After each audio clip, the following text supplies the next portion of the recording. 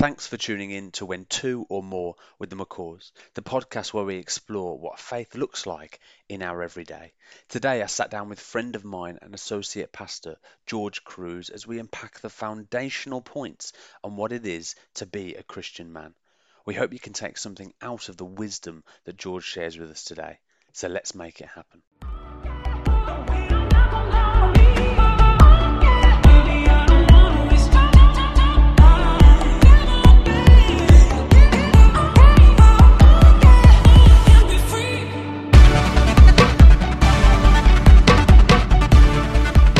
Hi George, how you doing? Hey, pretty good. And you? Good, very good, very good. What did you think when I said to you today, I'm looking for people that are talk about men and to grow in the Christian faith as a man. How do you feel about that? Well, honestly, pretty excited because, the idea of being a man that I had, not too long ago, a few years ago, in the recent years, God has been working with me Yeah. and, adjusting that idea to align more to His Word instead of my past experiences. Yeah. So yeah, I'm excited to be able to share a little bit of that with you guys. Awesome. Yeah, well, looking forward to hearing it. Before we start all of this, let's find out a little bit who George Cruz is. Do you want to just start from the beginning, share your testimony with us, how you came into a relationship with Jesus, and let's go from there. Sure. Well, right now I live in San Antonio, Texas. I'm a husband. I'm a father of one. Mm-hmm. But I actually was raised in Guatemala, Mm-hmm. and I actually, came to know God in Casa de Dios, which is the same church that Nani used to go. Mm-hmm. And Nani actually was my leader for some time. Mm-hmm. And I mean, a short version of my testimony, anger, was a big part of my life because my dad actually was not there in the from a very early stage until now. But the very few first years that he wasn't there, a lot of anger, a lot of I guess I lost identity, and then I meet God, and he's helped me forgive and transform all of that into a hunger to become what I am today. A, a, a, a father, to be present.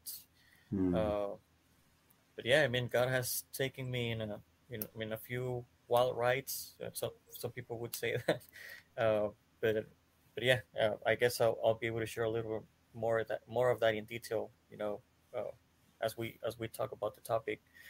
But yeah, right now, I guess I'm an assistant pastor at a church here. Okay. Soon to start a Spanish service here in San Antonio, Texas. Amazing. So we're excited for that, and yeah, I mean that's pretty much it. Yeah, not fantastic. What foundations did Casa de Dios lay for you when you were there? The thing that comes to mind is faith. Just to learn to trust in God, it laid the foundation to start walking in a lifestyle that could just move based on what God said and not necessarily on what's going around, on what I have, on what I think my strengths are or my weaknesses are, but to start focusing on what He says and just try to let that become my experiences instead of my experiences become my belief system, if that makes sense. Yeah, absolutely. And that's fantastic. And how did you find the move to the States culturally? Culturally, it's different. As Hispanics, and I've seen that in Mexico too, because my wife is from Mexico. As Hispanics, we tend to be a little more friendly, I guess. And I'm not saying that people in Texas are not friendly. They're very welcoming, but as Hispanics, we tend to build a little more closer relationships. You know your neighbors, your neighbor's family. Uh, Mm.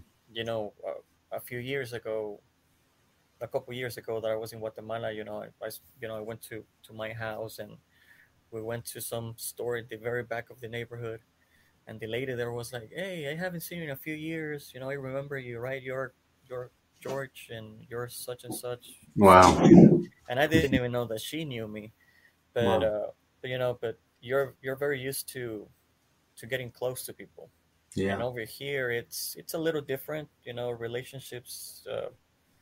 Uh, it's like almost everybody's like in their own bubble. So I guess that was Mm. the the biggest shocker, that Yeah. it's harder to get to know people. Yeah. Yeah. And do you find when people when you get into their bubble, when you become part of their lives, when you start to build relationships, that people as genuine, as real and open with you as you'd like, or is it still quite tough relationally? No, I mean, once they get to know you, and Yeah. once you're in, Yeah. uh, they are pretty honest, pretty, and they're not ashamed to open up and Mm. and share what's going on in their life, or what has happened, or their way of thinking, and all of that. That's great. Yeah, I think that's the same here. I think we're probably naturally. I don't want to say colder because I might offend the UK listeners, but in a way we're a little bit more hands off. But once you're in, again, you're in. You're part of the group, but we are more difficult than my experience of Guatemala. Like Yeah, in Latin America, generally, I found this when I was in Brazil as well. That it was they would welcome you in if you were walking by their house. That yeah, would be as simple as that. But that would never happen here. That would never happen here. To say hello to somebody in the street is a strange principle, but it's something that America do well, and then Guatemala and Latin America do even better. yeah. And I think that I guess that friction in the Mm. introduction, it depends also from state to state in the U.S. Mm. Because in the U.S. the South is um, known as the friendly side, as the welcoming side. Yeah. But if you go further north, I've been in Seattle, in Portland, in Michigan, Mm. and if for us, in as you said, in Guatemala, as Hispanics, is usual, it's normal to just Mm. walk by, and even if you don't know the person, just say, "Hey, how's it going?" "Oh yeah, pretty good. Have a good one," and that's it. Uh, Mm. but like I remember, especially in Seattle, I was like walking on the street, and I would just say, "Hey, how's it going?" People would just give me a look like, "Why are you even talking to me?" Just Really? yeah. Yeah. So yeah, I guess it varies from depending on the area, but Yeah. Yeah. uh, But you're all settled in there. You have a beautiful daughter, Hannah. Yeah. yeah, That's yeah, yeah. fantastic. And It's you, it's yeah. it's amazing. I mean, it's been 11 years since I moved over here. Mm. I At the beginning I thought it was just gonna be a couple years, but no, God had different plans. Yeah. I met I met Karen, my wife, from Mm. Mexico, which uh, being in Guatemala, I would never think that I would get married to a Mexican, and Yeah. then I Yeah. get here, and we just met, and you know we are where we are. It's But brilliant. yeah, God's been good with us. We're settled. We have a daughter, Hannah, 2 years old. Mm. Uh, yeah, That's excellent. And before we get into this, I still want to ask some questions from you. And the question is, one is your calling. How have you felt that your calling's been since you've both as an individual and as family? Like, how has God really fed into your calling, George? my calling. Wow, that's a good Mm. one. Well, I do feel a strong calling into the teaching Mm-hmm. side, Mm-hmm. uh, into bringing light or clarity into ideas that a lot of us have, or uh, you know how can I say this, like a lot of us as Christians, we know that there are things in the Bible that God is calling us to, but Mm-hmm. sometimes we we don't see ourselves as capable of getting there. Okay. And I think part of my calling here, in general, and for the family, is to be an example. Okay. Mostly, more than spending time from up there, trying to explain to you an hour a week or 2 hours a week. Hmm. It was mostly to be the example Hmm. of breaking the The the mold. normal way of Mm. doing things. Just following God's voice, and and yeah, that's something that God has allowed both Karen and I to do. To our wedding, our expenses, different things that we went about, following God's voice, and family and friends, got to the point of almost freaking out, and Mm. we would tell them, this is the way God wants to do it, and once the promise, was fulfilled, then we would see the results, and we would see the God doing His, you know, we can see the family starting to to be more motivated into having that type of lifestyle where we're able to take risks just because we can trust in God, right? Because of the relationship that we have with Him. Sure. And So, how did you get into ministry? uh, by the grace of God, I guess. Yeah. Well, to get to get where I'm at, I there were some seasons where there was a lot of we expected a lot of support from some people that we saw as leadership. Hmm. But, it was actually the opposite, and I think that led to us to like really, really depend on God. And that, like 5 years ago, God pretty much brought. We met. We were doing what we felt we needed to do. In the streets, and it so happened that we met, the lead pastor of our church now, Hmm. and they welcomed us with open arms, and we started getting involved, and little by little, and then before I knew it, he started introducing me as assistant pastor, and I was like, oh, okay. And yeah, it Wow. was it was the grace of God, honestly. Hmm.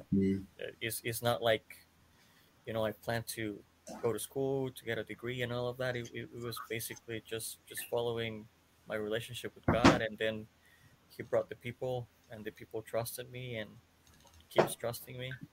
So that's how we're here. Okay. Great. And then, so you mentioned your dad not being around from a young age, right? Yeah. And so I talked to you about talking about this. Does this stand out for you because of that?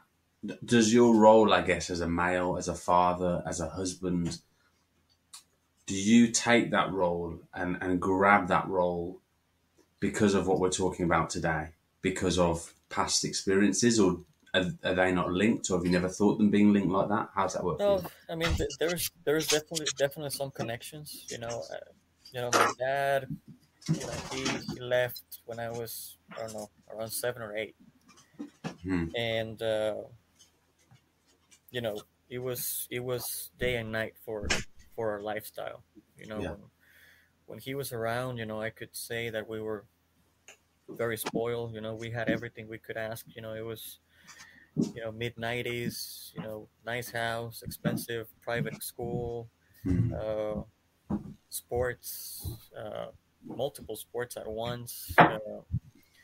And then when that happened, we moved to a different house, different neighborhood. We had to change schools. Hmm. I had to start seeing my mom, working 2, 3 jobs to try to, bring us up.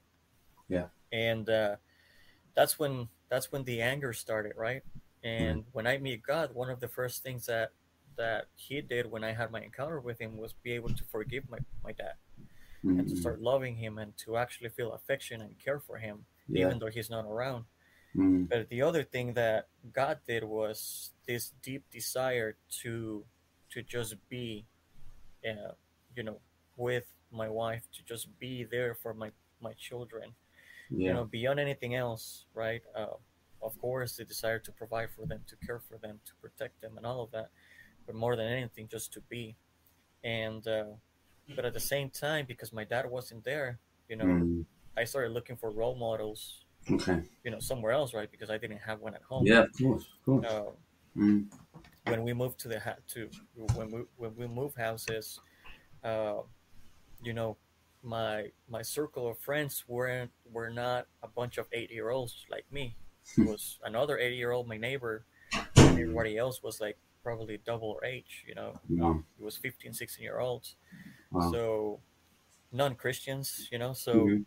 uh, also in a neighborhood where, you know, gangs were starting to become popular and stuff like that. So, you know, the idea of manhood, uh, it was the complete opposite, you know, to what God, you know, would put on your heart.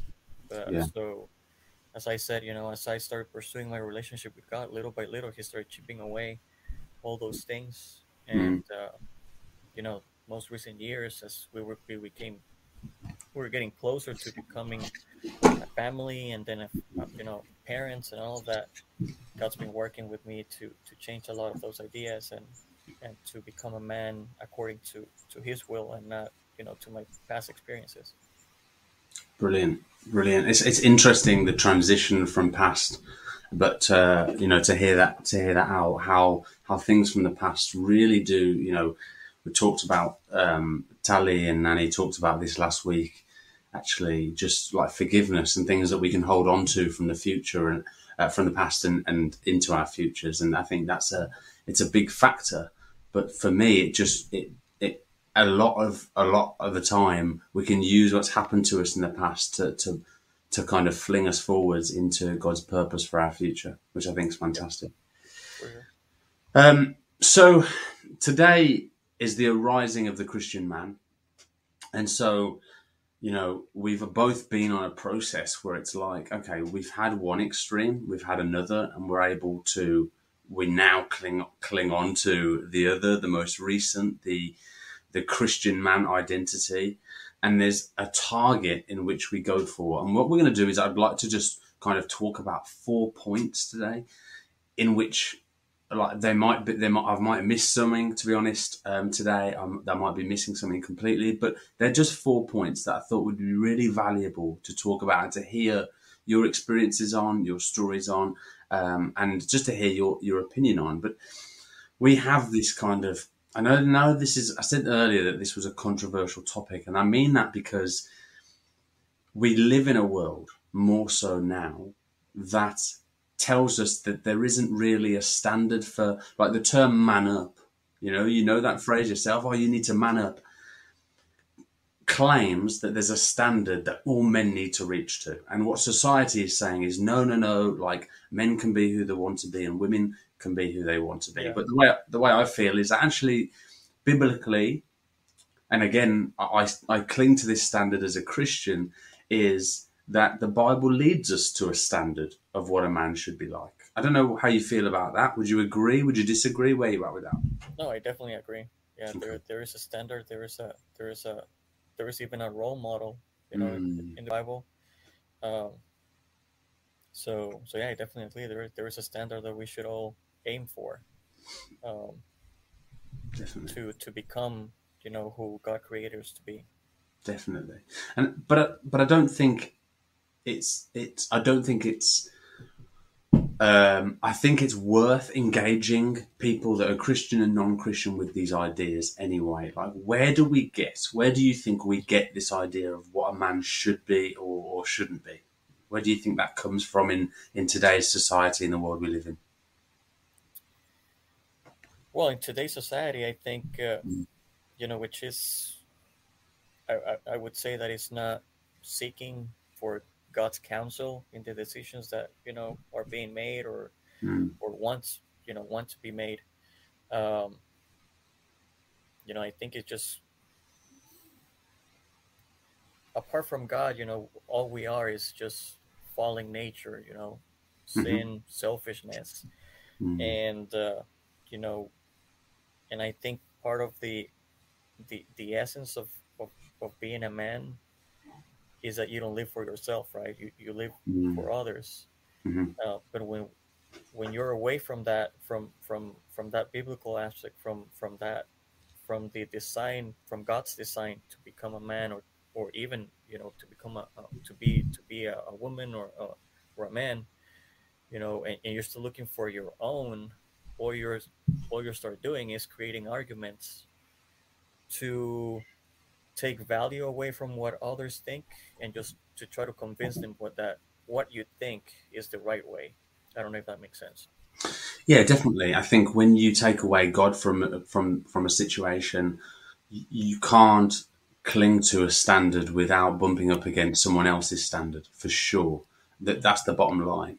I think what's important is to realize that without God, people still get an idea of, like, you think about people that haven't been brought up with church, that don't have any expectations on anything, will go along with things, but they do have, we can picture, to me, I feel like there's almost two extremes.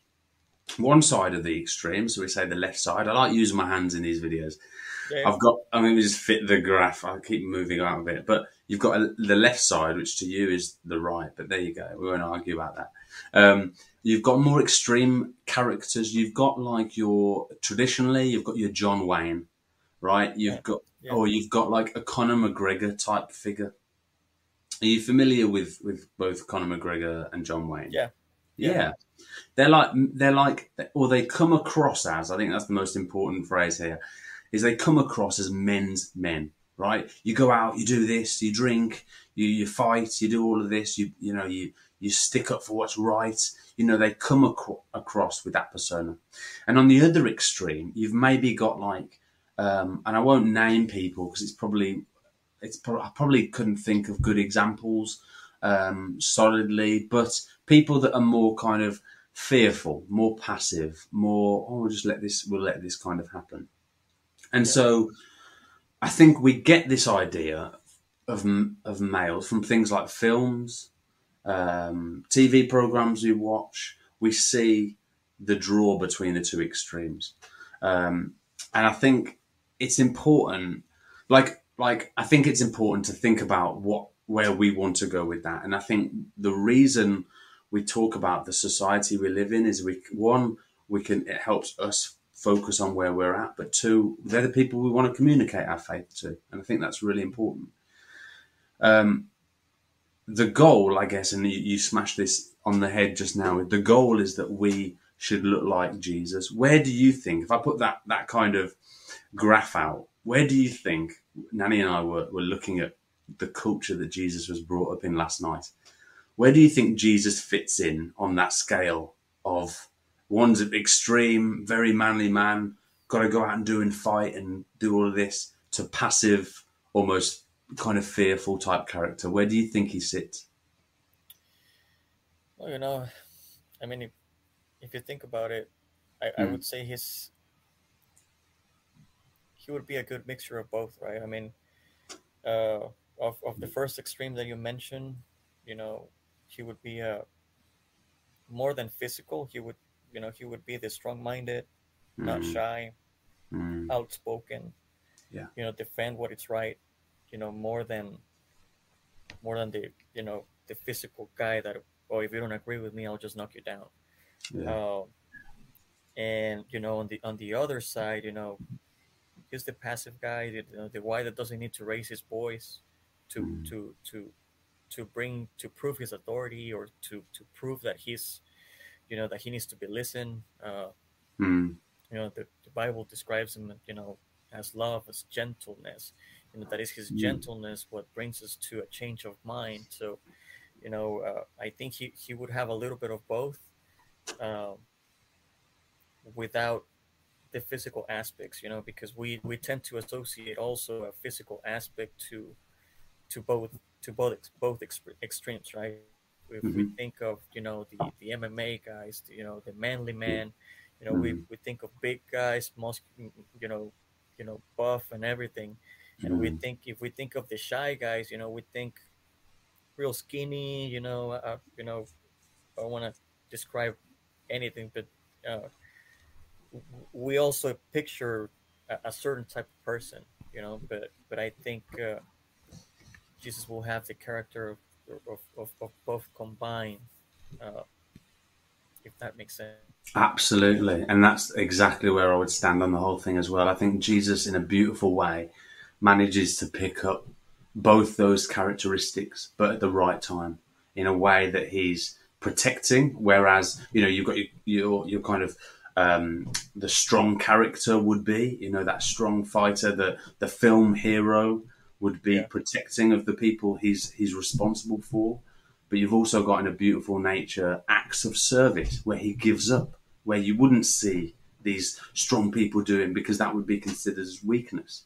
And that, to me, encapsulates really who Jesus is in his character, and really fills me with hope, and allows Jesus, in comparison to other religions, stand out, because he knows when to. He leads by example. He leads the right way, but also isn't afraid to put his foot down when he needs to.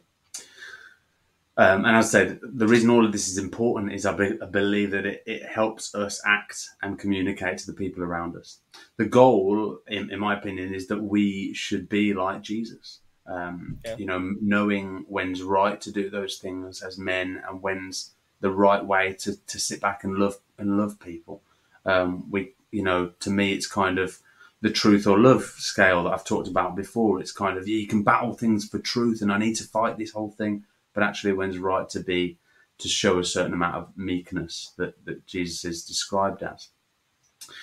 So, obviously, I also want to take this opportunity to make sure that people know that the things we're talking about are goals that we aim to be at. We won't always get them right. We don't always.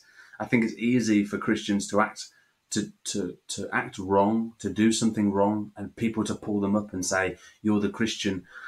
But I think it's great that we just emphasize right now that is the goal. Would you agree with that? Would you agree that that's the goal to be had? We don't always get it right. How do you stand with that?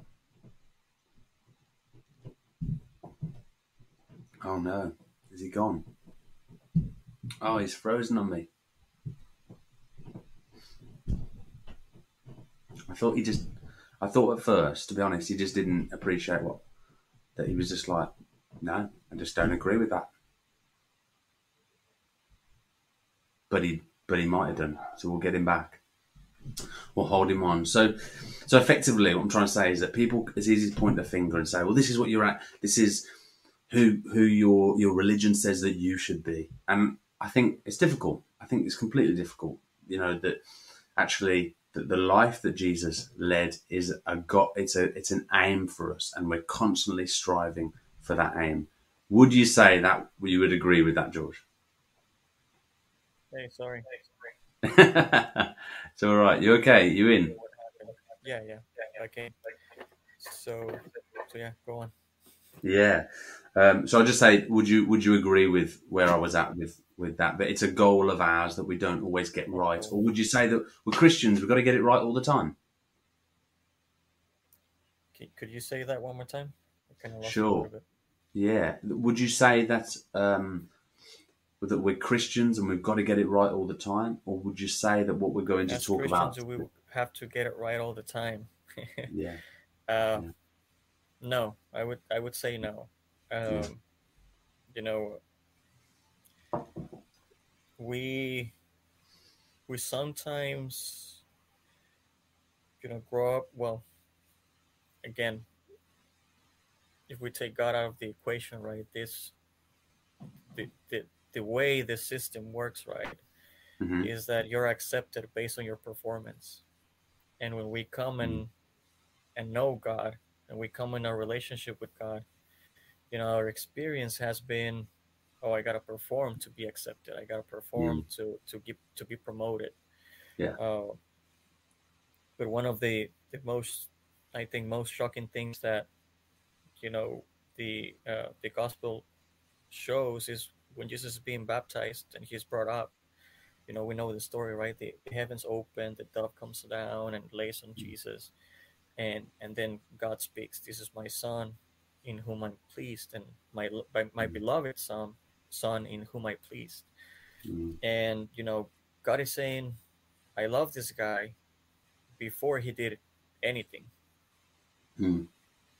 Before he did anything, and I was able to experience that, and it was it took a bigger sense in my life when my daughter was born.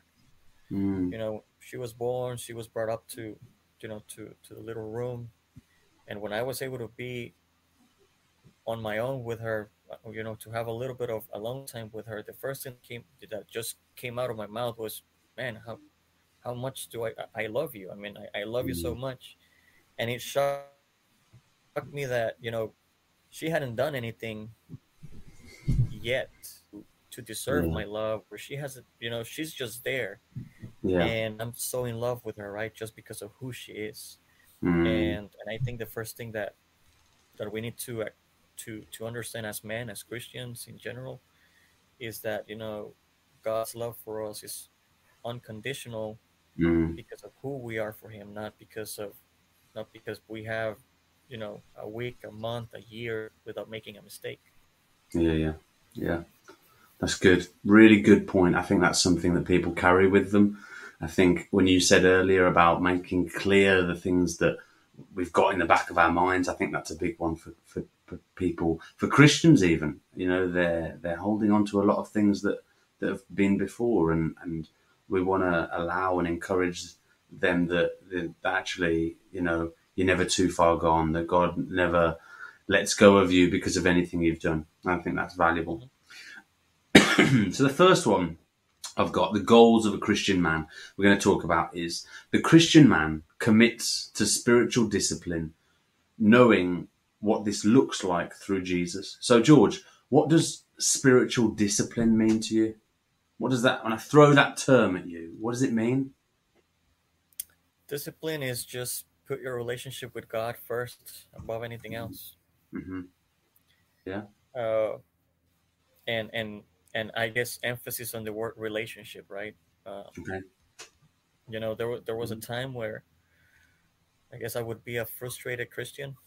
You know, I would look at my perspective about reading the Bible or praying was more like a task that I needed to Yeah. do every day so that I Yeah. could be a good Yeah. Christian. You know, Yeah. but you know, once I came to the understanding that, you know, the Bible is not just a book for me to study, like if I'm studying math or, you know, history, but it's, you know, it's Mm. Him, it's His Word, it's Him opening His heart to me, it's Him Yeah. speaking to me, right? Mm. And that prayer, you know, is not just filling in, you know, the time that I came and saw the counselor for the day, for the week, or uh, Mm. but that I'm but that I can speak to Him and that He's also speaking to me. That there is a Yeah. relationship, there is an exchange. You Mm. know, I could see my life becoming, you know, more like Him, becoming more Yeah. fruitful, uh, and that stress that I had as a Christian, you know, it started fading away because I started finding, you know, that relationship, that identity through that Mm. relationship. Yeah. Yeah. No, that's good. And what does it mean for us, do you think, practically? So, like when I think about discipline, I instantly, and I use this analogy all the time, I think about what does it mean to be disciplined in running, right? I run a lot, right? And I know that, and I use it because I've also been relatively successful with running in the past, as in I used to run for a club and I won events, and that was something I used to be very good at. But I also know and learned what I needed to do in order to be good at that. And I think in the same way, when it comes to spiritual discipline, we need to we need to offer the same of ourselves. What do you think? What practically? So, for example, if I use the example of practically, in order to be the best runner, I need to be regularly running. What practically do you think we need to do in order to look after ourselves spiritually? You know, the word that comes to mind is intimacy, Hmm. and I'm gonna try to break it down because, you know, in relationships, right, in marriage, you Hmm. know, when we think of when most people think of intimacy, sometimes we just think about sex, but that's Hmm. not it. Sex is not intimacy. It's Hmm. part of it, but it's not all Hmm. of it, right? Yeah. Yeah. There are, in a relationship, there are all these little moments, right? That Mm. you could be in a public place and maybe you just look at each other and you just smile, right? That, to me, Mm. that's intimacy. Yeah. To have a quick conversation, a quick kiss in the forehead before you get off bed, all those little things are all those little bits, get you closer together, Yeah. uh, unite you, right? Because you Hmm. help you become one. Mm. So, um, to me, the key has been to be able to get out of that box. That the only the only way that I can get closer is, if I close the door, shut the lights, and put music and pray for 2 hours. Okay. But to me, it has been about seeking those little moments of intimacy. If I'm driving in Mm. the car, just say, "Hey, God, I love you, and thank you for loving me," Mm. and just Mm. having those little moments of accepting His truth. Right? If He says, "I love you," just say thank you. Start by saying, "Hey, thank you for loving me. Thank you for Mm. loving me so Mm. much." If He says, "I want to take care of you," hey, God, thank you because you take care of me, and just start accepting what He says about you, and start getting close to Him, Yeah. little bits during the day. That starts getting you closer, and that, to me, that's mo- my my principle of discipline, because I find myself that the more I enjoy those moments, the more I seek those moments, Okay. Okay. and I enjoy my praying time Mm. more. I get closer to Him in my prayer time. I get Mm. I get more from my reading time and all of that. If that, I don't know if I'm explaining myself. If that makes Yeah. Yeah. sense. Yeah, definitely. I mean, the first thing you're saying to me is that actually we need to take the time to get into the Word. As a practical get into the Word is undeniably for me the best way in order to understand what God is leading us to do. We need to understand His Word to us. He has directly given this to us, and so as a way of the best, we're both married, and I think the best way in order for us to understand our wives better is listen to them. And it's if they write a paper and they go, right, give it to us, I'm not really loving that person or showing that person love if I'm not reading what they've left for me. I'm not going to understand them any better, and so that's great. And then through discipline, you mentioned as well, putting in listening to music, things like that, making, how can we? I've written down here, how can we follow a Jesus we aren't active in learning about? Which I think is exactly what you're saying. It's about making the small time in the day in order to put God at the center, which is fantastic. And what we watch, listen to, has root in our lives, doesn't it? And that can be Oh yeah, negative and positive. definitely, Um, definitely. yeah. So the second one is the Christian man lives in selfless service. What is selfless service to you, George?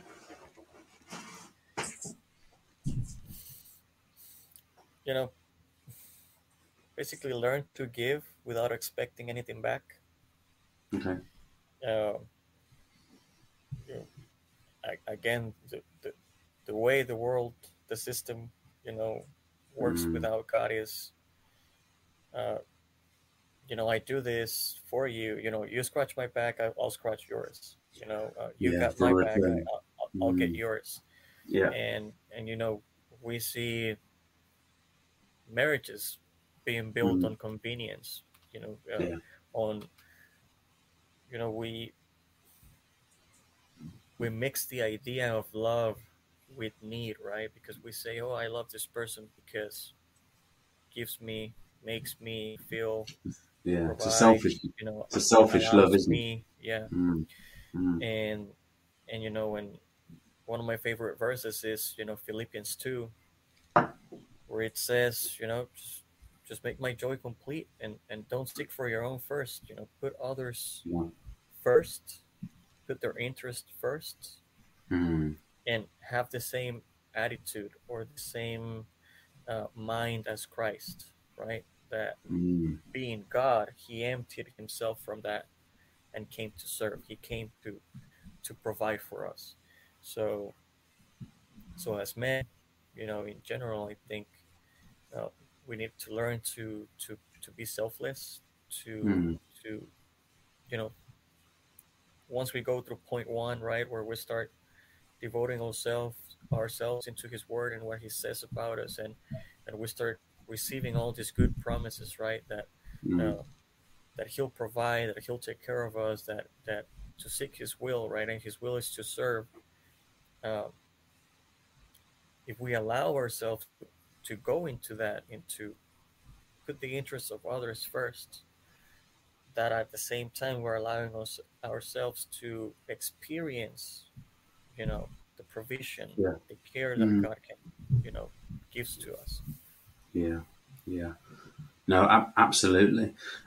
We look obviously through Jesus, the living example that God gave us in his Son is the fact that he constantly gave himself for other people, even washing his disciples' feet at one stage, like which if you look at it non-culturally, it doesn't sound anything, but obviously in the culture it was in, it was done by the bottom of the bottom, and he took himself there, in order to serve the people around him. And so I think it's just, you are right. Like, we can be so self-centered that even when we do things, we do them because it's about return. Yeah. It's about what we get. And really, what the Bible's leading us to and what we see through Jesus is his attitude of we give because actually he once gave for us, like we're given to already. And actually, we have an opportunity to show our faith through a situation and to share God's love by going, yeah, we just want to be able to serve you and be an example of God's love through that, which is absolutely fantastic. Learning, though, practically learning that it's not about me. It doesn't matter about how our needs are being met. It doesn't matter about where I get hurt in certain areas. The focus isn't me. Is difficult. It's really difficult in practical terms, isn't it? Oh yeah. But that's the It, goal, isn't it? Like, it's about me dying and serving and giving to those around us, isn't it? yeah, it's definitely difficult, Mm. because you're going against everything that your human nature is telling you, right? I mean, Yes. even your human body wants to has this instinct of self-preservation. Mm. Yeah. So uh, to go with the idea that I died, that it's not me, but it's Christ who lives in me. Yeah. So I don't live for my own, but now I live for His will and to bless others and to give to Mm. others. And Mm. yeah, your brain, and that's the thing, right? That one of the one of the truths that helped me throughout this whole thing is that your brain 99% of the time will not comprehend you know God's way. Your Mm. brain will want to go against it. But you just gotta know that your brain just won't understand. So part of it is just give up control, give up, all of those things. But yeah, at the beginning it's hard, but I Mm. guess you gotta like a little bit of risk to put yourself out there. And Yeah. and as I said, once you start stepping into it, and once you start putting yourself out there, you allow yourself to experience, the Mhm. promises of God. Yeah. How Yeah. when He said, "Don't worry about those things. Pick my will first, my kingdom first, and all the other things I'll provide will be added to Mm. you." Mhm. Uh, Again, once you take the first step, and you start experiencing that addition from God, that boosts your faith and encourages you to continue doing it. But all it Hmm. takes is just to, to wake up one day and say, you know what, today I don't want to live for myself. I'll try to bless others before I bless myself. Yeah, that's good. That's good.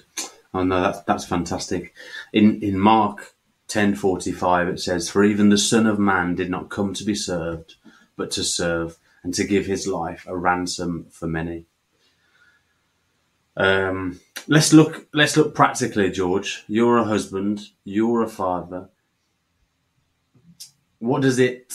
What does giving up selflessly look like for you on a day-to-day basis in practical terms? Day to day, Mm, uh, you know, helping out even when you don't feel like it, right? mm, Uh, when my daughter, was born, you know, as you know, babies wake up every 2-3 hours because they're hungry, right? So yeah. practic in a practical way, the way that I was able to give to my wife was, hey, don't worry, during the night I would set my own alarms. I'd wake up 10 minutes before the baby would wake up. She wouldn't even feel that the baby woke up. I would get up, go warm the milk, Mm, pick up the baby, go to the living room, mm, have feeding time, put it back, change diapers and everything, baby back to sleep, and go back mm, to bed for 2 hours before doing it again, right? correct. So Mm, so that's selfless giving, right? You're not doing it because uh, you're just doing it because you love them. You're just mm, doing it because you're considering them more important than you. mm, mm, I consider the baby more important than my sleep, right? So mm, even up to now, when the baby could sleep throughout the whole night, no issues. If the baby wakes up overnight, I'm not gonna just be like, oh, you can sleep the whole night. You should go back to bed right now. I'll wake up and see what's going on, see what she needs and everything. So day to day is, you know, cleaning up after myself, or if I see that my wife is, you know, looks tired, I'll get the laundry basket and I'll start the laundry for her. I'll I'll dry it. I'll hang it for her. Put it away for her. Uh, that's a practical way to do things selflessly. mm, You know, mm. uh, Yeah, because it that's a would be good easy for example me as to. well. In England, or at least our culture would potentially hear that and sound. It sounds as if you're trying to talk about the good things you do. One, I've asked him to tell me these things, right? So he's not just bragging about these things. But two, these are great examples of the things we can do in order to serve the people around us. And they are really good examples of you saying, actually, this is an area in which I can serve my family. Do you have to now we might differ on this, but like, do you have to remind yourself of your why before doing it, or has that become second nature for you? Yeah, I mean, if I'm completely honest, every once Mm, in a while, you know, I'll I'll remind myself, hey, you're doing it. You have to love them, right? I mean, you yeah, know, between husband and wife, there's always disagreements, yeah, and there is always that fight between your natural thinking and your yes, spiritual knowledge, right? yeah, yeah, And when you guys are, I guess I'll say, not happy, right? I'm not gonna say we're hating each other, but when when when things are a little rough, yeah, your yeah, brain would tell you, no, she could, because your brain yes, thinks, oh, yes, I'm not happy yeah, with her, so she doesn't deserve that I yeah, help her, right? I'm not happy with her, yeah, so why would yeah, I do this? that's right. And in those moments where you have to pull yourself back together and and recognize and yeah, often remind yourself, I'm not living. I don't want to do things because she deserves it or because the natural way. I want to do it the godly way, right? And Yeah, and as a husband, God is just calling me to love her, to serve her just the Mm, same way that Jesus loved us, the church, right, and served us, mm, the church. So I'll put my pride away. I'll put my anger or whatever away, and I'll do it, right. And mm. yeah, I mean, and I think, I would definitely be lying if I told you, and no, I'll just do it. It just bursts out of me all the time. No, I mean, there are times Yeah, when I have to. yeah, yeah. No, no, I'm glad you agree, because sometimes I can be doing the washing up and I think, oh, I don't need to do this, but I do it, and what drives me to do it is to know that actually, as a male, it's my responsibility. I need to get up and do this. Like Nanny has her own responsibilities, and she does those, and she gets on with those, and it's great. But her responsibility to that is not my job to go, you need to do this or you need to do that. It's that actually she understands from her perspective that that's her role, because that's what we've decided. It's not an oppression thing. It's just Yeah, actually that's something she does, and that's great. But also the goal should be that we give up on behalf of each other. But I definitely think as a man, I have a role and responsibility to give up on behalf of my wife, and that's really really important, and bring my wife closer to God, and that's my role as a leader in the house. You yeah, read earlier Philippians 2:3, like, do nothing out of selfish ambition or vain conceit, rather in humility value others above yourselves, not looking to your own interests, but each of you to the interests of others. In your relationships with one another, have the same mindset as Christ Jesus. mm, So if we want to know, first of all, I mean, I'm going to start with the end there. First of all, if we need guidance on how to act, we look to Jesus. But this is a direct instruction to the, to figure out our why, isn't it? We need to know that we're not just doing things. Actually, that's the difference between doing things in God's strength and doing things in our own, isn't it? It's figuring out your why. You're not doing things for your own sake. Otherwise, you'd get sick of it. But you're doing things because actually God strengthens and renews us to do things in His strength. We just lost George again, which is absolutely fine. I will keep us running.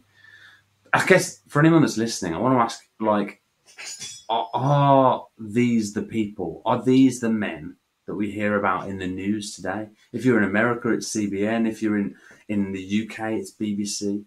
But do we hear about these examples of men in our news today? These our examples of leaders.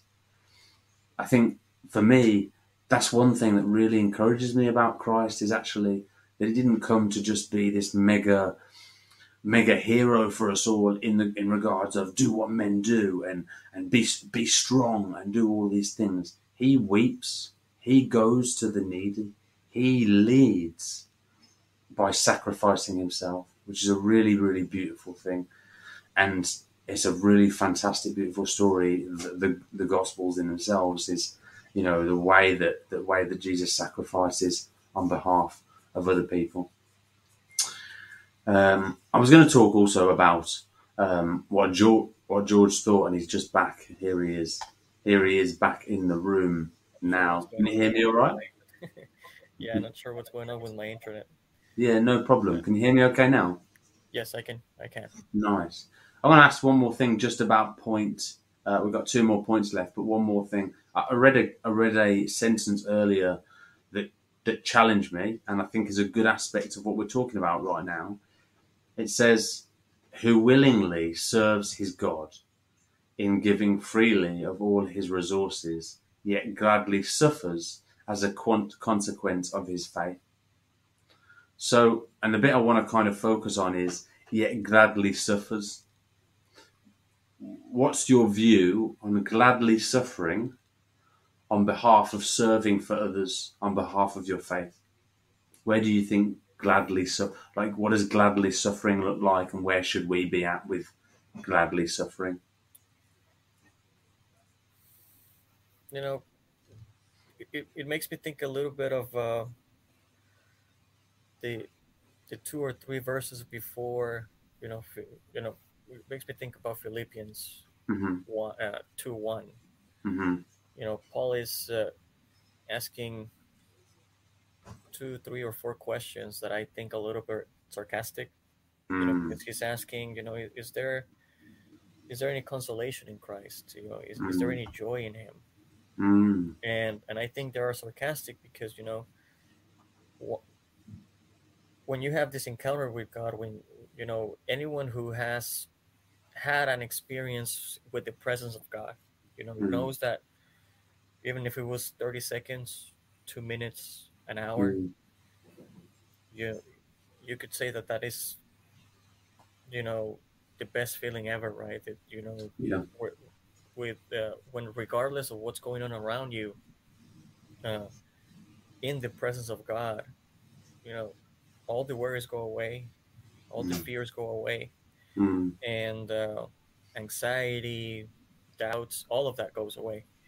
yeah. So when I think about gladly suffering, you know, you know, I just see it as there's been times where my wife and I have been saving money for X or Y reason, and we'll hear or we'll come to know about someone's necessity, right? Mm, So from God, hey, whatever you have, just give it to that person or for that cause. So mm, we'll do it, but we'll do it knowing that we're sacrificing, the idea, right, or the purpose of why we're saving that money, yeah. and because we try to prioritize God's presence in our life, you know, and we do it from there. Uh, I would say we gladly suffer that loss. Mm, mm, We because as Paul says, we know that in this connection that we have in this relationship, we have everything we need. yeah. You Yeah. know, and and speaking of the financial aspect, why is it that we'll gladly give away money to somebody who we we barely know? Yeah. Um, it's because right before we got married, God put us in a season where He challenged me and He challenged her. We weren't married yet, but there was a season where this was 2015. For the first, I guess, 6 months of the year, Hmm. God started like really ministering to me.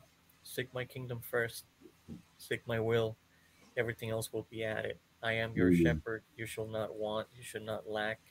mm, And He had just got me promoted at work, and when I was making decent money. So at the beginning it was easy to say, oh yeah, thank you Jesus, amen. It was easy to say, to trust yeah. and believe that, because you Yeah. had your paycheck every 2 weeks. Yeah. But at the end of the 6 months, He says, so do you trust me in this? And I said yes. So He said, well, quit your job. And that was the season when I was starting to think about proposing. And as I Mm, mentioned, after I forgave my dad, I had these desires to become a family man, to provide for them. So my yeah. questions were, well, God, I want to propose. If we get married, where are we gonna live? How are we gonna eat? My children, all of this, Mm, right? And all He mm, said was, I got it. I just felt Him say it that way, I got it. mm, uh, so I spoke with Karen, because we knew that we wanted to be together. She said, well, let's do it. So, and what I mm, thought it was going to be a season of 2 weeks, a month, it turned out to be a year and a half. yeah. uh, a year and a half in which it was mentally painful at the beginning, because again, I grew up seeing my mom working 2 3 jobs to barely make Mm, it, right, for the family. mm, mm, So I started working when I was 11 to try to help out in the house, to try to get my own things and all of that. okay. So my mentality was, you got to work, Mm, work, work, work, work, so that you can achieve things, so that you can get things. And now it was here, just sitting in my room, just seeing finances come in mm, out of mm, expect out of unexpected places. and me not working. So it was actually mentally painful, right? It Mm. was going against everything that my brain knew. Yeah. Um, but throughout the whole year, I wasn't working, Karen wasn't working, so money was just coming in. Mm. Fast forward a year and a half, God provided a job that in paper I wasn't qualified for. I didn't have the experience for. It was paying a lot more than what my last job was paying. Our wedding was paid for. Uh, so we were able to experience, God's provision. Mm. So, going back to the sarcastic questions, right? You know, Mm-hmm. if I was to ask you, is there provision in God? That would be a sarcastic question from me because I've been able to experience His You know what provision. that looks like. Yeah. So Mm. now when He challenges me to, hey, give money to this person or to give you that to, give or give or give, we gladly suffer that loss Yeah. because we know that in Him we have everything that we need. So, Mm. uh, so that's what comes to mind with with the quote that you read, that we gladly suffer because of our faith, because of Mm. our faith. Again, going through the points, right? If we start prioritizing, if we start to practically seeking that relationship, and if we Yeah. start to practically, uh, seeing His promises for us and allowing Him to do that and start serving others, we'll start experiencing that He's faithful to His promise, and we'll start experiencing His nature, right? That He's a good Father, Mm. and once you start knowing the person, you know who is with you, what He's able to do for you, what He's willing to do for you, then you'll gladly suffer. You'll gladly give away because you know where you are and who's with you. Yeah. Yeah. No, that's really good. I think suffering is the big question when it comes to to atheists or non-believers or even Christians. Difficult times come, and I think we need to be firmly rooted in this idea that actually becoming a Christian or being a Christian isn't without suffering, but what it does give us is a rock to hold on to during the storms. And that's the clear kind of definition of the story about where to build our houses on rock or on sand. And it's such a simple story, but it's so effective that actually what Yes. you're talking about is experience in which sufferings come your way, and actually where you as a family, you, Karen, and and now Hannah gets to learn that through you guys, but you get to see, actually, I know how this storm turns out. We Right. can't stop the storm. The storm's coming, but we can hold on to the things that we believe in, and the things that the Bible tells us about what happens after the storm and where we should put this foundation here, Yes, definitely. which is incredible. Number three, the Christian man is a provider and a protector. So I'm going to start with a verse for this one. He must manage his own household well, with all dignity, keeping his children submissive. For if someone does not know how to manage his own household, how will he care for God's church? That's 1 Timothy 3:4-5. What does that bring to mind, George? um, it reminds me, Mm. of I guess loads that I would put on myself, trying to figure out this husband and that thing, Yeah, where you definitely have the responsibility, right? But yeah. um, again, speaking of storms and all of that, for Mm. everything, there is you need a surface. You need a foundation, Yeah, right? You need a rock yeah, to build on. yeah. You need a starting point, and when before I got married, again, since I forgave my dad, I wanted to be a Mm. husband. I wanted to be a dad. I wanted to be a family man. Mm. Um, but as I started getting closer and closer, right? I mean, you start thinking, and how am I gonna do that? And how am I gonna do this? And how am I going to and you start trying to figure it out, and it can become heavy Mm. on you. But but building up on the idea of the foundation, Yeah. I think the foundation always has to be Jesus. Mm. um, and when we see the creation, the relationship that we had, that the original design, right? Mm. uh, it was always, yes, there was a man, there was a woman, but they were both depending on God. Mm. If the design, God's design for us was to depend on Him. and Mm. and, and I guess, yes, there is a uh, what is it, like an umbrella, right? That there is God, Mm. there is the man, there is mom, the kids, and all of Yeah. that. Yeah. uh, but what gave me the rest, and I would say is giving me the ability to be, a Mm. dad, a husband, is that be, is to understand that before I am a father, before I am a husband, I am a son of Mm. God, right? Okay. Yeah. So as He fathers me, I learn to father my daughter, Yeah. Yeah. and as I follow Jesus, I learn Mm. to love my wife just like He Yeah. loved the church. Yeah. Nice. Uh, so um, again,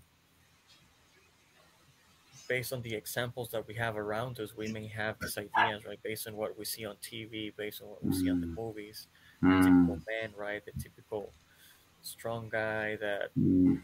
you know. But when you put yourself in a position of uh, letting yourself be coached by Him, you know, Mhm. let Him father you, let Him Mm. guide you, or follow Him. Mhm. Uh, I think it makes it a lot easier. It's a big Mm. responsibility. Yeah. Sure. But Jesus, when Jesus speaks about weights and loads, he didn't. Mhm. He says, "Hey, your weight is heavy. Just give it to me. Take mine." Right. Mm. So basically, look at my life, and I'll show you. Right, and I'll show you Yeah. how to do it. Take my yoke. Yeah. Let me guide you through it. Is not on your own to figure out. So, Yeah. It's good. again, part of my devotion with God is, uh, it's, yeah, part of what He's been teaching me is just to let Him father me, and it's, just as He's treating me as a son, I Mm. learn, how a father is supposed to treat his children. So Yeah. I Yeah. try to apply that to my Yeah. fatherhood, if that Yeah. makes sense. No, that absolutely makes sense. That's great. Great. The bit that this reminds me of is actually is kind of this idea that if we're not good with the small, why would we be good with the? There's no point in us having anything larger than the small because we couldn't look after the seed, whatever that was.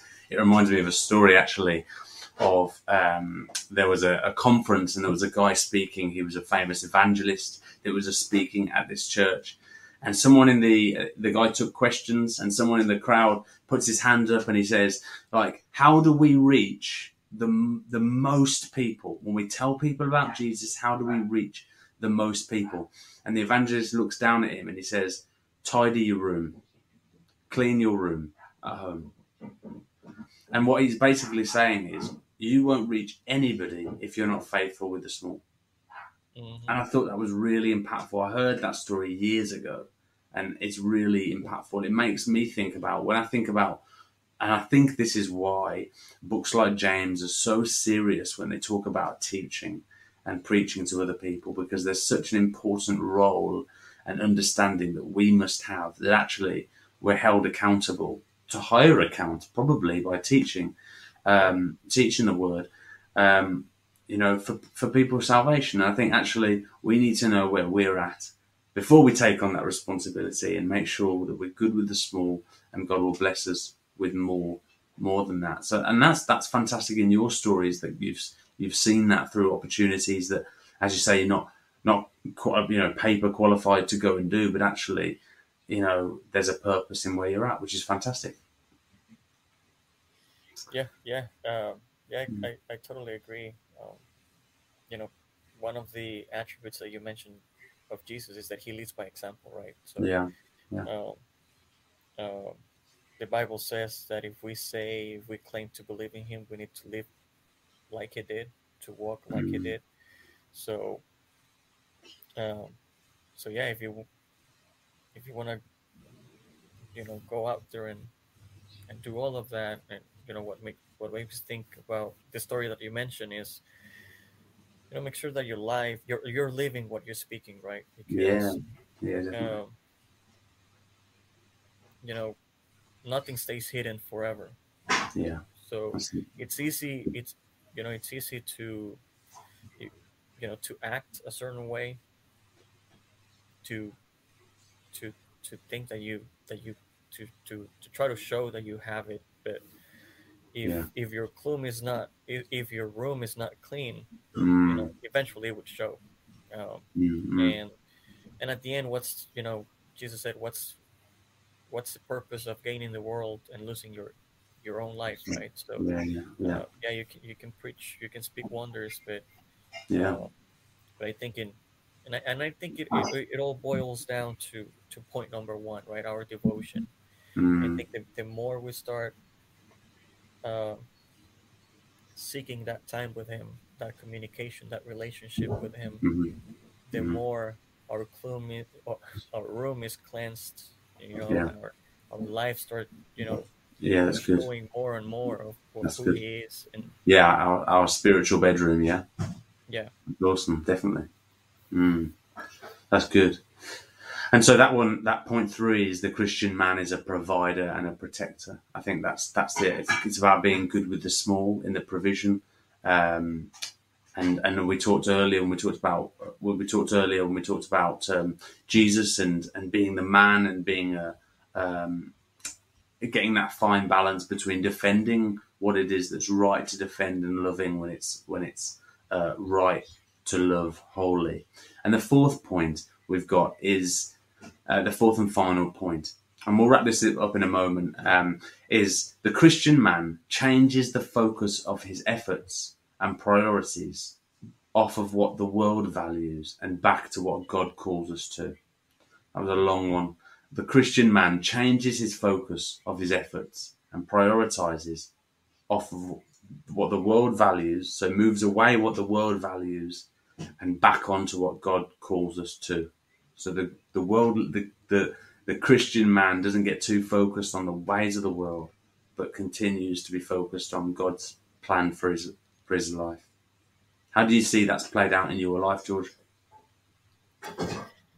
I guess that would be probably the area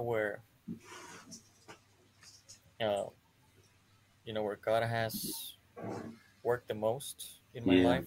Mm. As I mentioned, starting with, you know, what- you know, going again with the story about, quitting my job and everything for a year and a half, right? Yeah.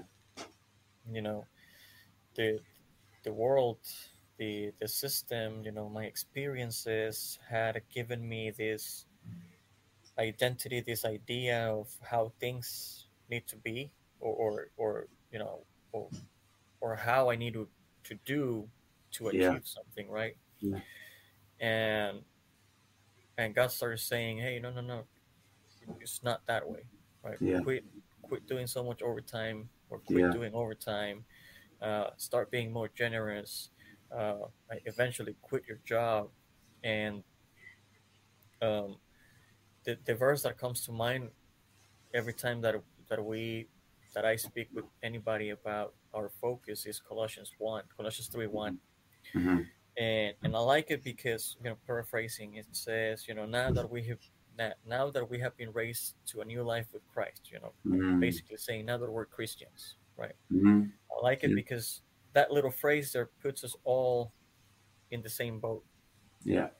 We are Christians. Good. Good But then stuff. and then it flips it into, even though we're in the same boat, Mm-hmm. every single one of us needs to put their focus in the realities of heaven and not in the things on earth, Okay. because your life is hidden in Christ, right? Um, so so what is it saying? Basically what your statement says, not to focus on what the world, the system, our experiences teach us, but to start shifting our vision to what he says, to what he's teaching. Mm.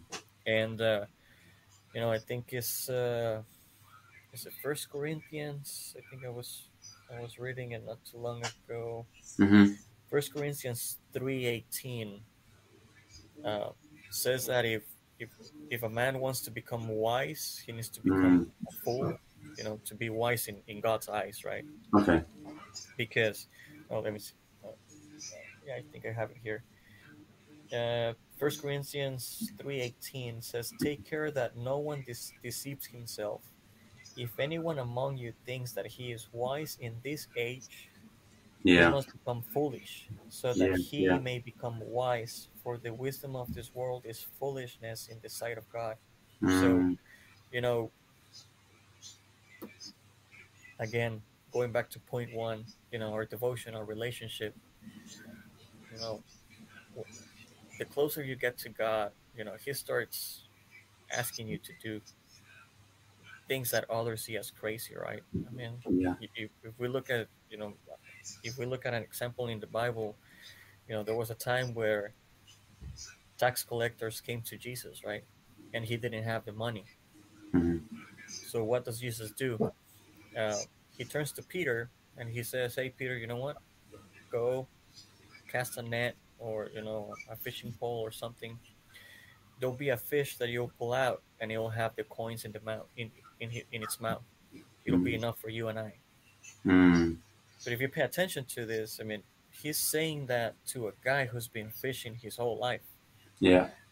his whole system, his whole you know Exactly. experience is fishing, right? And I'm Mm. pretty sure that in his whole life he hasn't seen a fish with just swimming around with just enough money to pay your taxes. Yeah. So Peter had to take a moment. I mean, he was in a moment where he had to choose: am I going to believe all the experiences that I've had so far with fishing, Yeah. even though I would call he could call himself a pro in the topic, Hmm. Yeah. or am I gonna go with what Jesus is telling me? Mm. Right? The Bible says, it's like three verses, right? He goes, fishes, and the coins were there. Hmm. But if we try to emphasize it, if we try to role play it, I'm pretty sure that he was probably freaking out when he pulled that fish out and he saw the coins in there, Yeah. because he was going against all his experiences. Yeah. Yeah.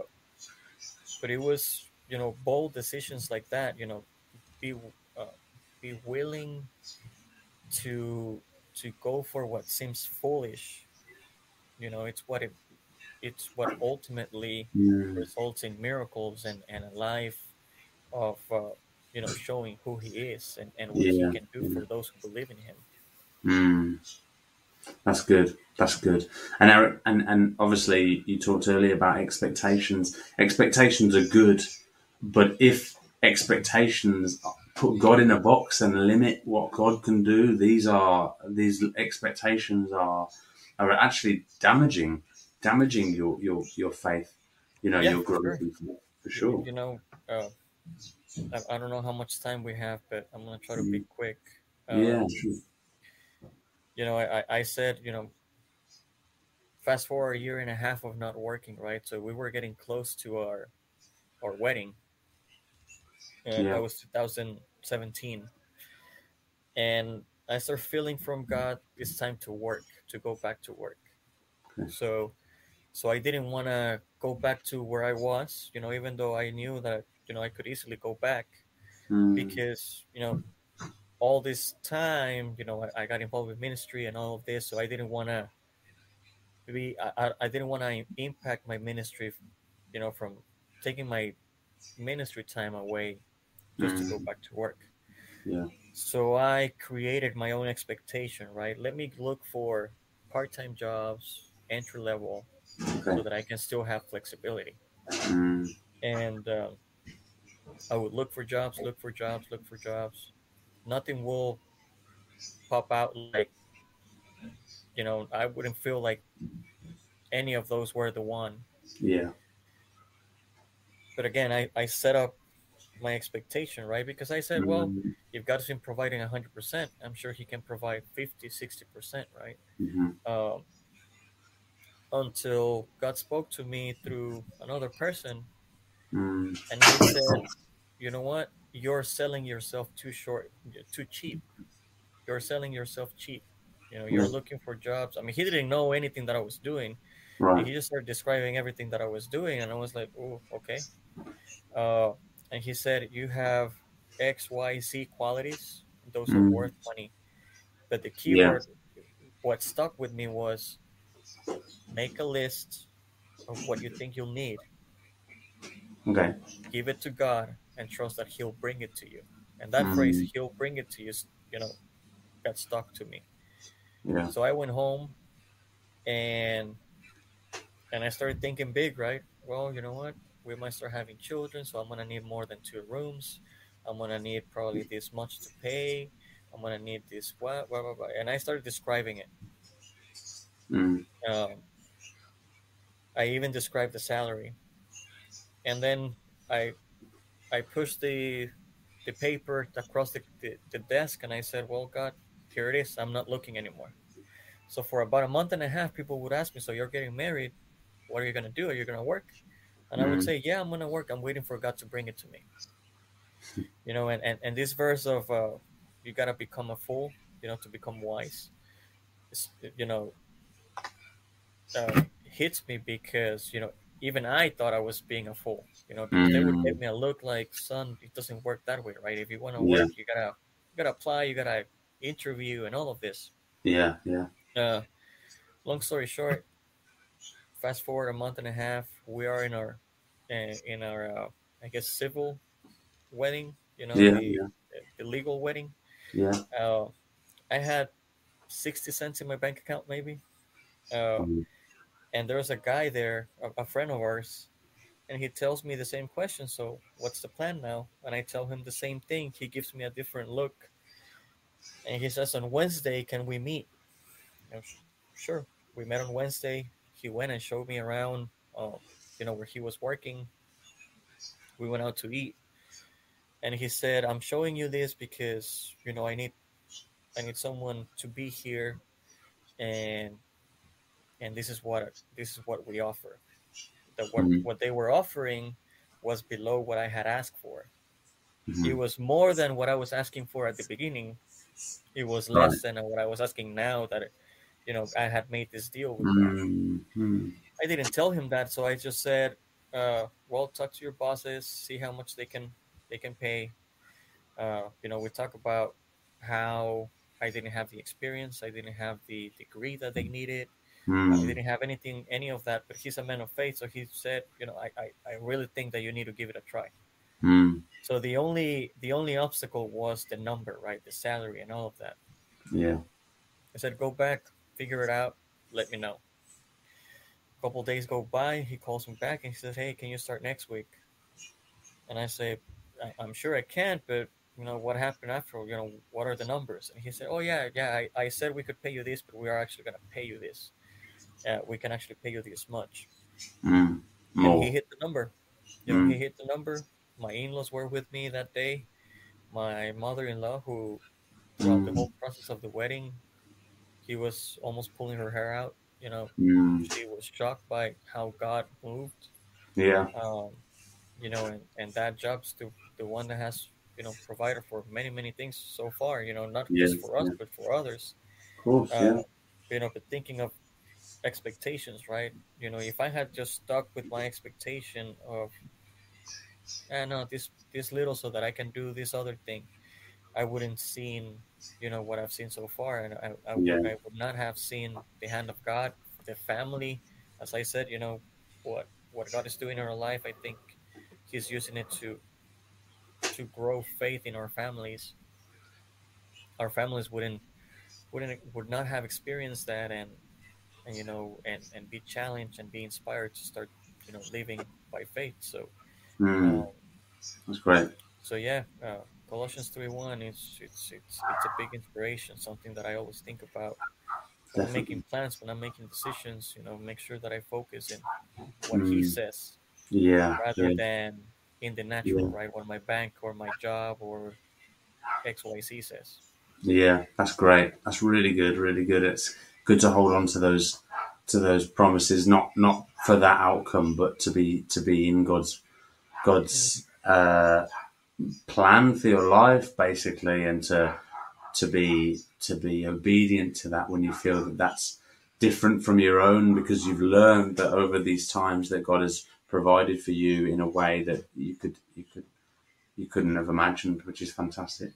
So I'm just going to go over the 4 points again, in which we feel like and we've been able to talk about today as we come to a close. And the 4 points really being the goals of a Christian man. Of course, as mentioned earlier, I could have missed some, but I just felt today as I was writing a plan that these were 4 in which we could talk about. It wouldn't be too long, wouldn't get into too much, but we'd be able to still capture what they mean and what they kind of what they mean for our day to day, which I think is really important. The first one, the Christian man commits to spiritual discipline, knowing what this looks like through Jesus. Second, the Christian man lives in selfless service. Number 3 is the Christian man is a provider and a protector. And 4, the Christian man changes the focus from his efforts and prioritizes off of what the world values and back to what God calls us to. Let me just take this opportunity just to thank you, George, for joining me in talking about this, because I think it's a great one to talk about for anybody, but it's much better when you've got somebody that you can bounce ideas off. We've been able to hear some of your testimony in the way that God's really blessed you where you're at, yourself, Karen and Hannah. You've got such a beautiful family, and your Thank you. wisdom has been huge for us and the channel today and the podcast. So just thank you so much, mate. I just want to take the time to honor and bless you, brother. Thank you. Thank you for having me. And yeah, if my closing words would just be, just emphasis on point one. I Mm, think, you know, that relationship uh, is what is where everything else flows from. You yeah, know, figuring out how to provide, how to protect, mm, how to lead, how to focus in the yeah. important things. Everything flows from relationships. So those That's will be good. my closing That's, words. So yeah, thank you that's for good. having me, and Mm. sorry for the couple interruptions that we had, but yeah, thanks for having me, man. No problem. No problem. It's been a blessing. Thank you. Um, Yeah, guys, if you're not, if you've got this far, fantastic. Thank you so much. We hope you enjoyed the wisdom that George has brought to us today. If you'd like to just subscribe down below, hit the thumbs up where you're at. It helps us get this message out to people wherever they are. And from me, it's just been a blessing to be able to talk about this. If there's anything else you want to kind of hear about, please do let us know. And if you're watching, this is available on all podcast platforms. And if you're listening, then the visual is available on YouTube. But other than that, guys, thank you so much for your time. Bless you guys. Take care. Bye bye.